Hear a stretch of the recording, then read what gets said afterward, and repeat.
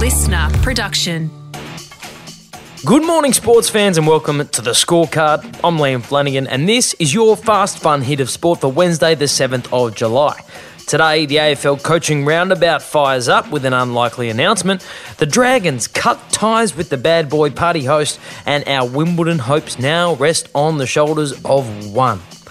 But first, it's not a race. It's not a race. It's not a race. This is not a race. Prime Minister Scott Morrison making it very clear that the COVID vaccine rollout in this country is definitely not in any way a race.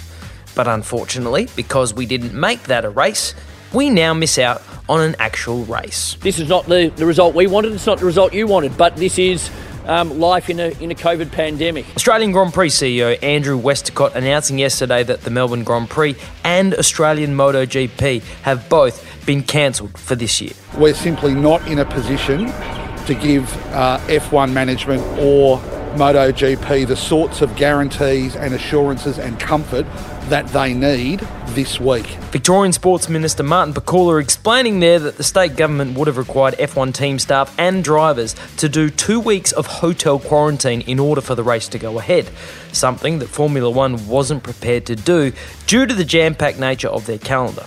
The MotoGP on Phillip Island has been cancelled for the same reason. The need for the 14-day quarantine was due to lower than expected vaccination rates in Australia. And so the key is, it's not a race. So, the lack of urgency surrounding the COVID vaccine rollout has left petrol heads around the country with a couple of big holes in their calendar. And the same might be true for tennis lovers, with next year's Australian Open now also under a cloud unless the vaccination rate improves by January next year. It's like a race? A race? It's a race! I hope I win. Step right up, because the AFL coaching merry-go-round is officially in full swing, with Collingwood already actively hunting for their next senior coach and Carlton conducting an independent review of the club, which usually ends with the senior coach getting the arse.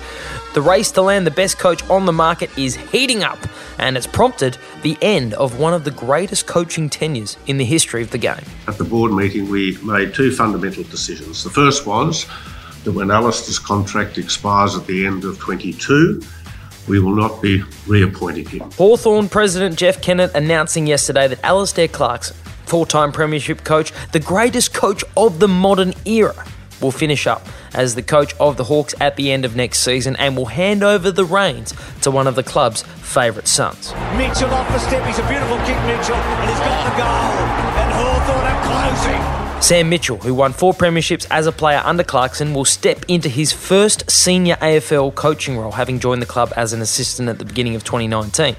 The outgoing Clarkson admitted that the club was forced to act by Collingwood's courting of Mitchell as the replacement for Nathan Buckley, who was sacked earlier this year. The Collingwood decision to part company with Nathan Buckley didn't implicate us directly because that's Collingwood's business, but indirectly it did implicate us because one of the options that the club had in mind in terms of who could possibly coach this club beyond me was now sitting in the process of Collingwood. So with Mitchell now off the market, Collingwood and Carlton will continue their search for love. I mean a coach. He'd already been slapped with a $50,000 fine and suspended for the rest of the regular NRL season. But yesterday, Dragons forward Paul Vaughan paid an even bigger price. Dragons party host Paul Vaughan can no longer doubt the severity of his COVID crime, today sacked from the club. After terminating his contract, St George bosses apologised to fans, members and corporate sponsors for the breach and the fact that players tried to cover it up. Vaughan was handed the ultimate punishment by the club yesterday, having the final year of his $800,000 a year contract torn up by the Dragons.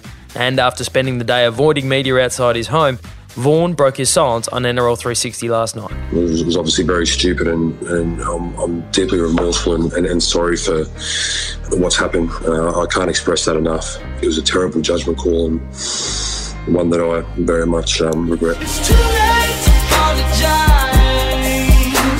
It's too late. But for some, that apology fell on deaf ears. 2GB's Ray Hadley tore absolute strips off of Vaughan and warned there could be greater ramifications ahead. I don't tumble for it. I'd be crying too if I just lost an $800,000 contract and couldn't pay my mortgage. But this puts the game at risk, and I'll tell you something else. The New South Wales Commissioner of Police Mick Fuller, is currently sending one of his best crack team to investigate the allegations other people in the house through the course of the day.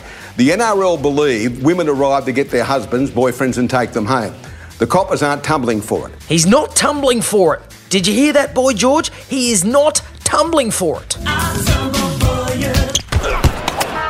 It's fair to say when world number one Ash Barty was asked after her fourth round win about the prospect of playing her fellow countrywoman Ajla Tomljanovic in the Wimbledon quarterfinals, she hadn't exactly had time to dot the I's and cross the T's on their matchup. Could you talk a little bit about the potential of either of your next two opponents, please?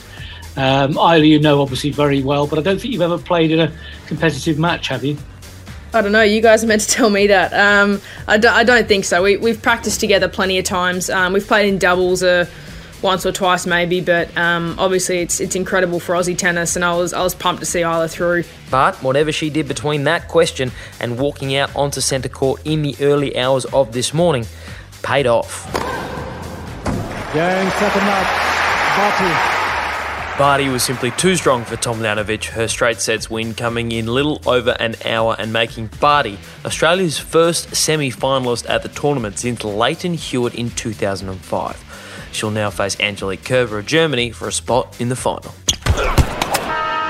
And that is your Fast Fun hit of sport for Wednesday the 7th of July. And good luck to Stevie Spark tonight, the man who stepped up at short notice to take the fight against Tim Zhu after his intended opponent Michael Zarafa pulled out late last week. Zhu and Spark will go head-to-head in Newcastle this evening, with Spark hoping to pull off one of, if not the greatest upset in the history of Australian boxing. Oh, and the Wallabies are playing a test match apparently. I'm Liam Flanagan. Catch you tomorrow on the Scorecard. Listener.